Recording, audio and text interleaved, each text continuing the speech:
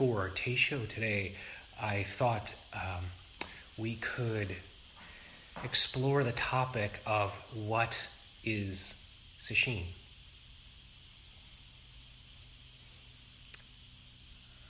A Zen retreat traditionally is called a Sesshin.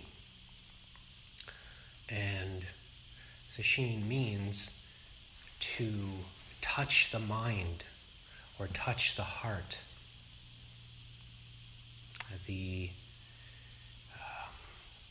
characters for Sesshin really mean to make contact with the heart-mind. And you could say that the heart-mind is really the core of who we are, the core of a person, to make contact with our core. This is a very short Sesshin. In some traditions, they wouldn't even call it a Sesshin unless it's 7 days. My feeling is a little different.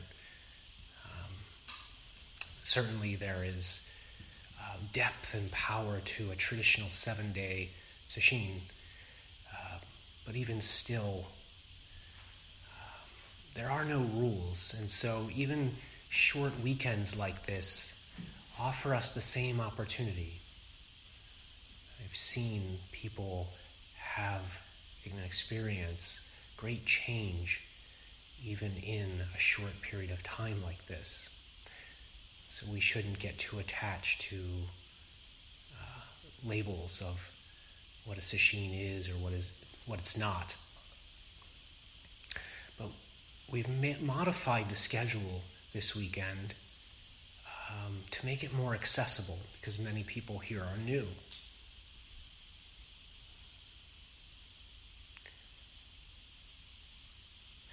We only have today and tomorrow. Part of today and part of tomorrow. And in Zen, we wholeheartedly embrace the reality that our time is limited, that we don't try to turn from the fact that Sesshin flies quickly by, that our weeks go by quickly, our years go by quickly, our lives go by quickly. In fact, traditionally, the wooden block that's played has a verse printed on it. And a translation that I'm familiar with goes like this: "Great is the matter of birth and death. Life passes quickly by. Time waits for no one. Wake up, don't waste a moment." So the underlying energy of Sesshin is just like this. Not wasting time. And waking up. The truth is, we don't know how many retreats we'll be able to get to in our life. So we should really do everything we can to get the most out of our time. Of course, this isn't just the case with this weekend, but with our life in general.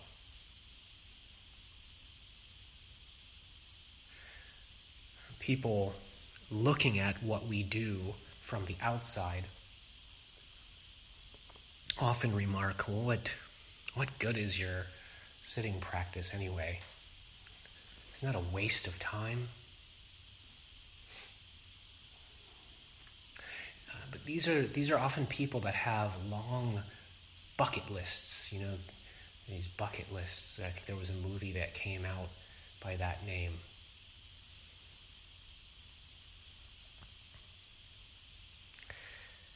Zen is not a broad practice. It's not a wide, broad practice. But it is a deep practice. It's vertical, not horizontal. It's not a jack of all trades type of practice where we try all kinds of things.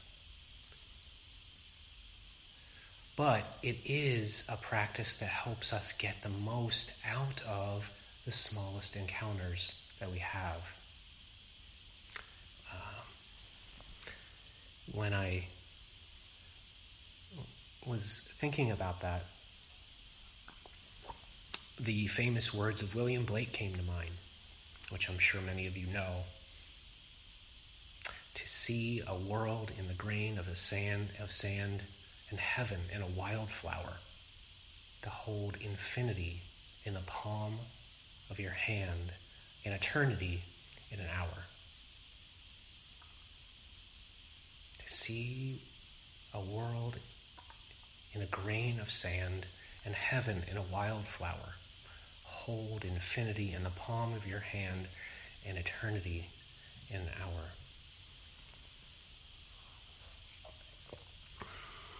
Which brought to mind another quote, or actually a koan. The great master Seppo, the Shui Feng in Chinese, great Tang Dynasty master,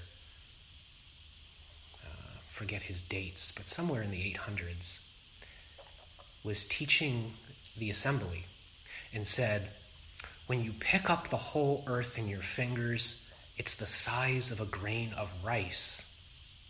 I cast it down before you. Like in a black lacquer bucket, you don't recognize it anymore. Beat the drum. Call everyone to look for it.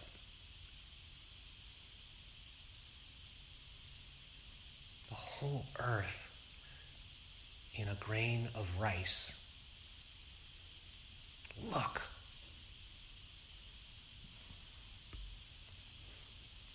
Sesshin is designed to help us really understand those words of Blake and to take up that search that Seppo is encouraging us to do.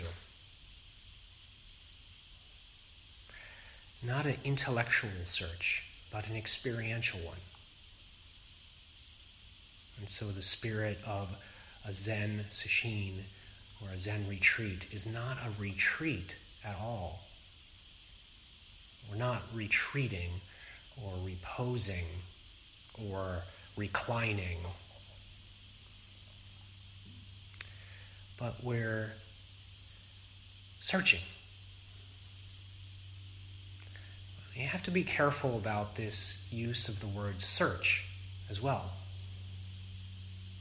Searching, of course, is at the heart of the spiritual quest, so to speak. But it's not a desperate searching. It's not like when we're late for work and we have to find our keys, for example. In those times when we're desperately searching, we often actually find that our keys were in the pocket the whole time, or our glasses were on our head the whole time. Zen searching is different. We search not by hunting for something, but in a very different way. We search by simply clearing the clutter and revealing or letting what is there already reveal itself.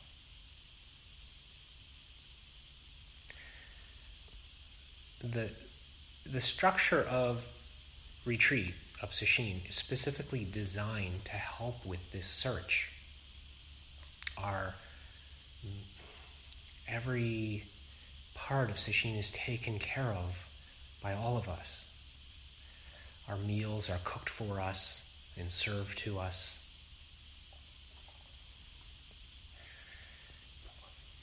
Speaking of which,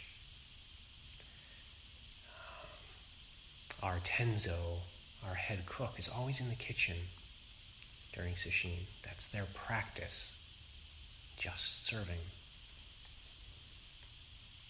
There's a very famous piece of writing in the Shobo Genzo by Eihei Dogen, the founder of Soto Zen in Japan, who writes in his instructions to the cook. And he says in that essay something that I think could actually apply to all of us in retreat, in sesshin. If we just listen to it with maybe a wide sweeping mind. He says, since ancient times, the position of head cook was held by accomplished practitioners who have the way-seeking mind. You could actually say that all of us, that sesshin is for those of us who have this way-seeking mind. He goes on, it's held by senior disciples with an aspiration for enlightenment.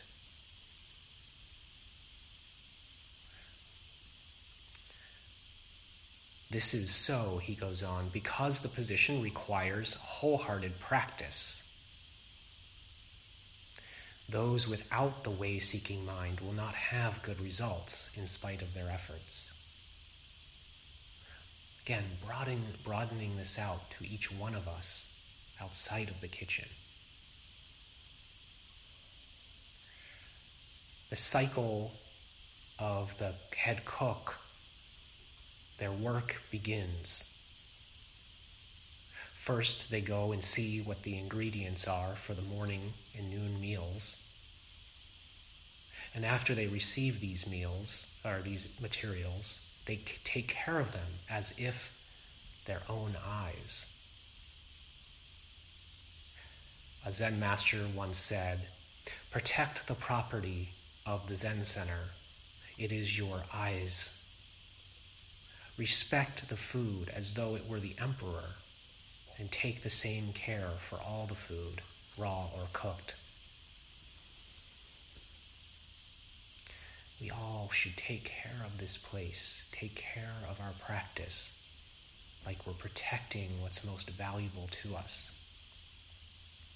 It's the spirit of the head cook, taking care of all of us. He goes on, when you wash the rice and prepare the vegetables, you must do it with your own hands and with your own eyes, making sincere effort. Don't be idle, even for a moment. Do not be careful about one thing and careless about another. Do not give away your opportunity, even if it is merely a drop in the ocean of merit. Do not fail to place even a single particle of earth at the summit of the mountains of wholesome deeds. We have to, going back, he says, you must do it with your own hands. This is the spirit of sesshin. We can't ask somebody to practice for us. Zen is a tradition where we roll up our sleeves and we do the work. We get dirty. We have to go through this ourselves. No one else can practice for us. Don't idle for even a moment. Be careful. Don't be careful about one thing and careless about another. In other words, some people see the Zendo as the place of practice. And then when they're laying down in their beds, they see that as not a place of practice. That's discrimination. As he's pointing to, the spirit is that every inch of this ground in sesshin is an opportunity for practice.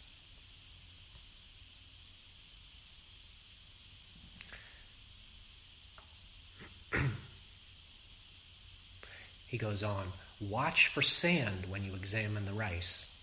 Watch for rice when you throw away the sand. If you look carefully with your mind, undistracted, naturally the 3 virtues will be fulfilled and the 6 tastes will be complete. And then he actually recounts a story by Seppo Shui-Feng, who we read from before. And it goes like this. Seppo was once the Tenzo at the monastery of Dongshan, or Tokusan is his Japanese name. And one day, Seppo was washing rice, and Master Tokusan asked him, do you wash the sand away from the rice, or do you wash the rice away from the sand?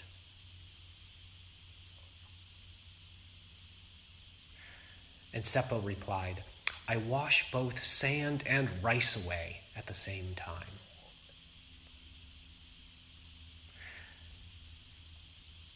Tokusan says, well, if that's the case, what will everybody eat? And at that, Seppo covered the rice washing bowl. Finally, Tokusan said, you'll probably meet a true person someday. What does it mean when he says, do you wash the sand away from the rice or the rice away from the sand? Can you get a sense of that, what he's getting at with that? Rice and sand.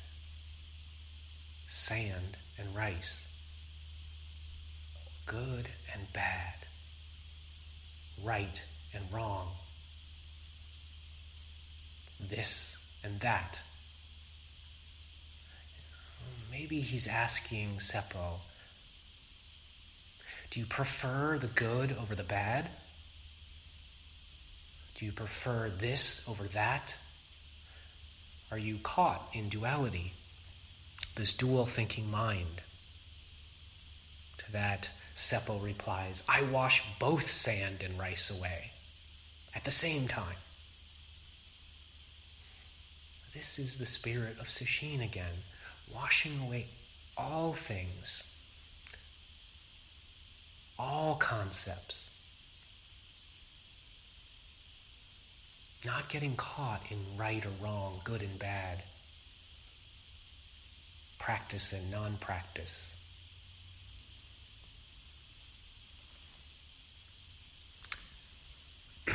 Our work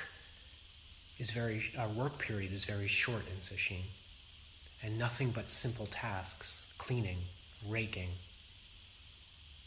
cooking, washing. We don't need to worry about time. Everything is timed for us. All we have to do is enter the current of Sesshin.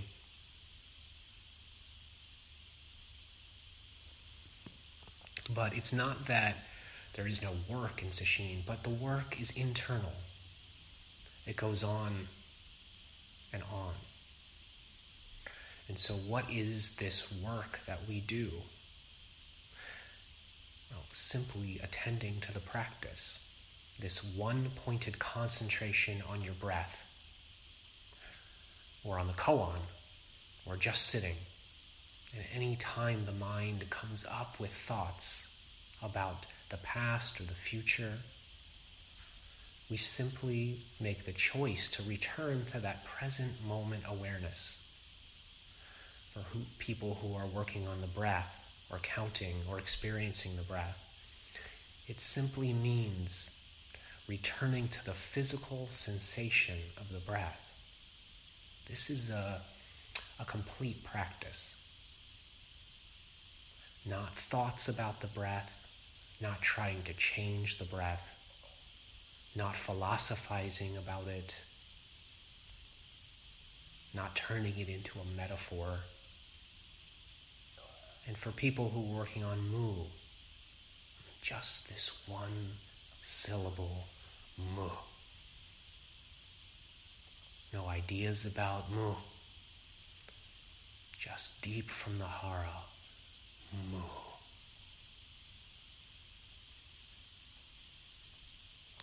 When we hear the bell ring for the end of a sitting period and we bow, we let mu do the bowing, or the breath do the bowing.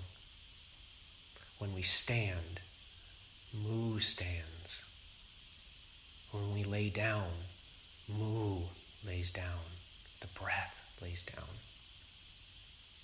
When we walk in kinhin, just the breath taking one step. There is no me in this full experience of the breath or mu. Eating, going to the bathroom, sleeping, sweeping, cooking, just letting every activity become the practice. That's all we have to do this entire weekend, is become a breather. That's it. Through and through. We're a mover. It's like the type, I think of sesshin as kind of like that bowling, when you go bowling with a kid and you put up the guards on each side. And all you have to do is chuck the ball down the middle of the lane, right? So much easier. Sesshin is like that. Everything is guarded for us. And so all we have to do is let go of the ball. Just throw it. Just do it. Put yourself into it. No need to keep your guard up. The guard's already up. We just have to let our guard down. This takes a tremendous amount of faith. A faith that this practice will guide you. That the teacher can guide you. That the schedule can guide you. That this 2,600-year-old tradition can guide you. When we retreat to thoughts, that's the mind of doubt. The mind of not doubt as in questioning, but doubt as in doubt. The skeptical mind that wants to distrust, to hold back, to stay on the surface of our relationship with our practice.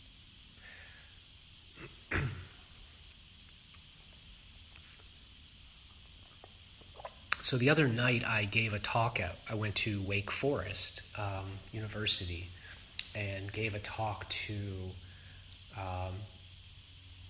some law students, believe it or not, at the law school. And it's a contemplative law class, which I thought was incredible to see. And afterwards, one of the students came back, had left, and then something was weighing on his mind. So he came back and asked whether or not Zen Buddhism was a religion. Because to him it seemed pretty in line. Everything that we were talking about that evening seemed pretty in line with his humanistic values, his philosophy. And so we talked a little bit about the word religion and what humanism means.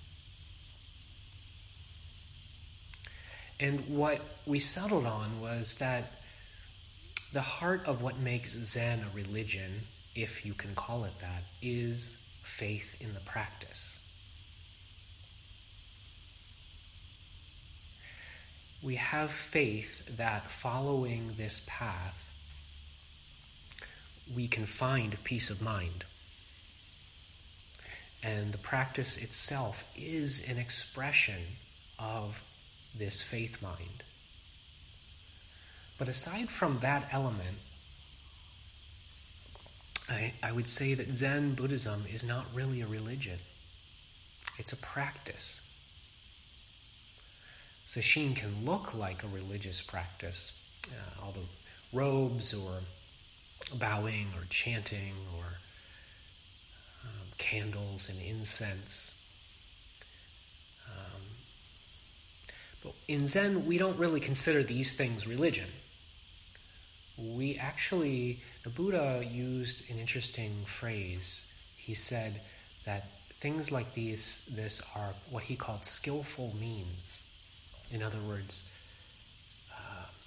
forms that have been proven over time to help us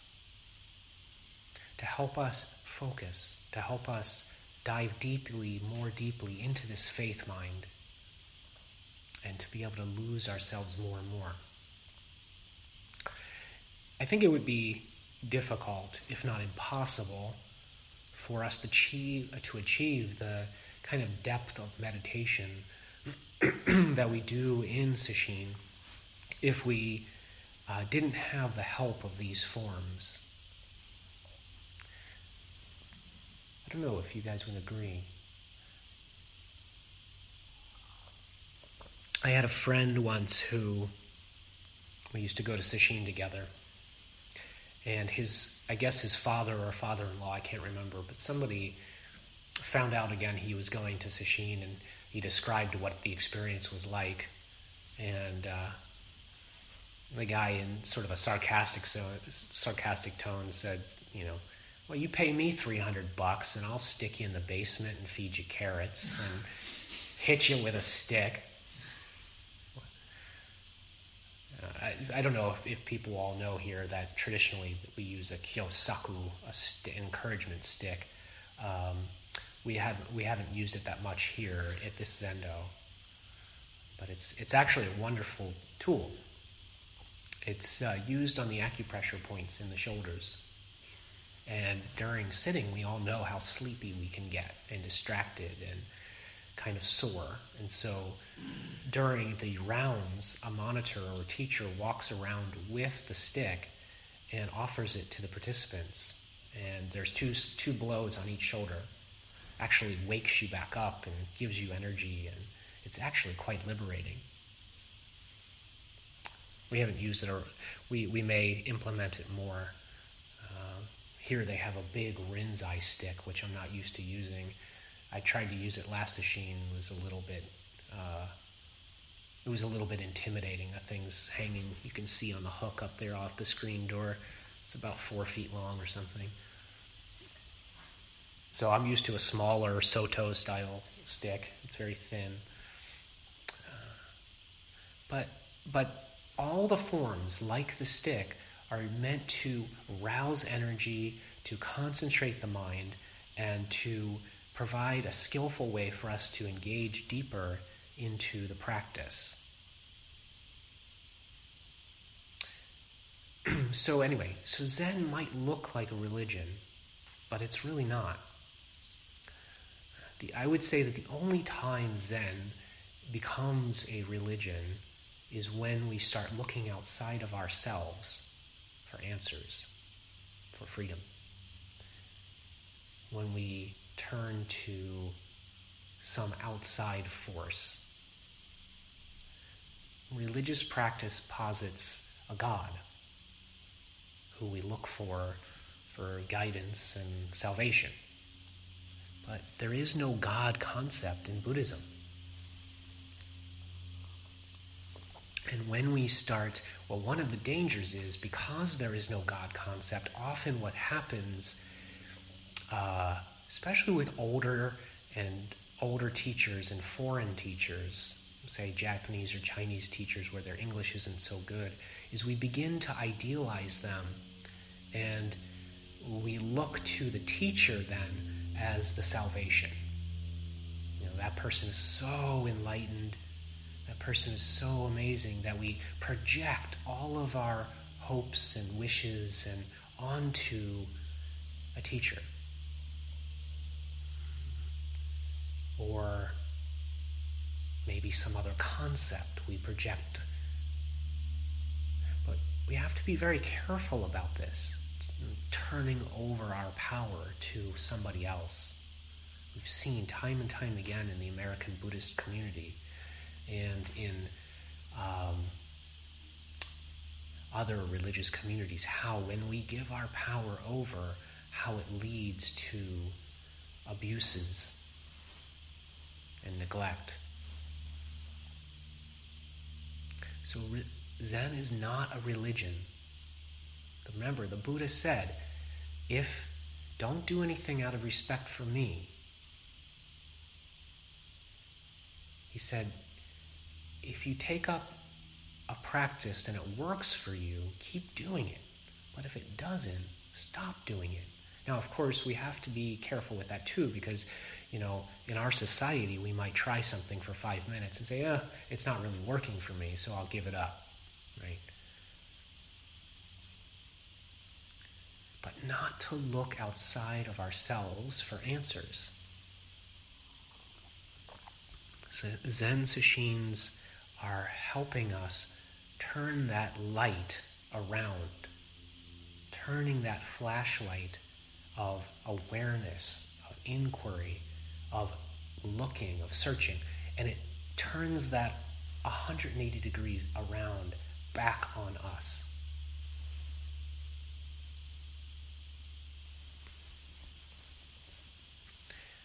So, we don't have to worry in Sesshin. Everything will take care of itself as it needs to be. People often wonder when they'll have insight. They've heard about Zen insight and awakening and all these enlightenment experiences.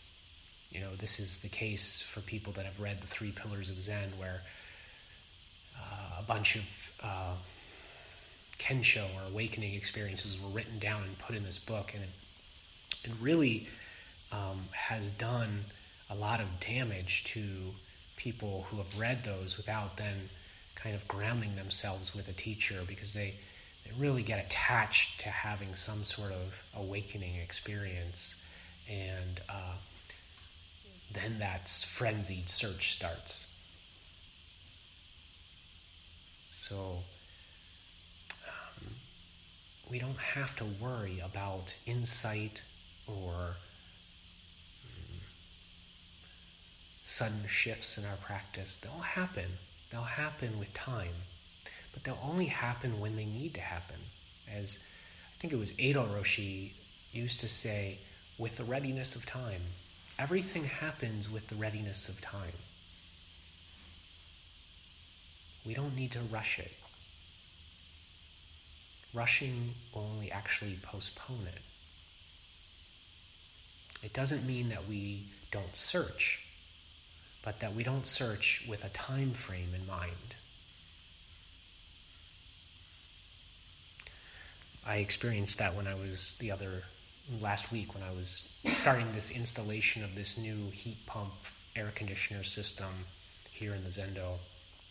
And I found my mind going off, beginning to worry about planning it and, every detail of the project and in advance. And I know how planning can be helpful.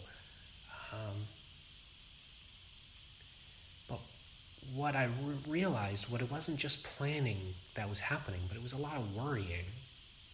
I don't know why. There wasn't no time frame on it. But I found, like I have time and time again, that once I put my body into action, once I commit to dropping this consciousness down into my hara, getting out of my head, that the worry suddenly dropped away. It was simply one thing and then another, and then another. In the same way, we don't need to worry about our practice or about Sesshin. We don't need to worry about what we can do or whether or not we'll screw up somehow or whether or not our leg will stop working if we sit any longer, or our back. We just do moment by moment practice. We don't have to worry about understanding what's said in Teisho or said in Doksan. We just simply need to put one foot in front of the other.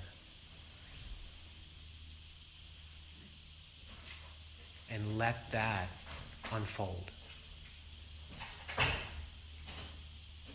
So, for the rest of Sesshin, let's all commit to doing that. Moment-to-moment practice.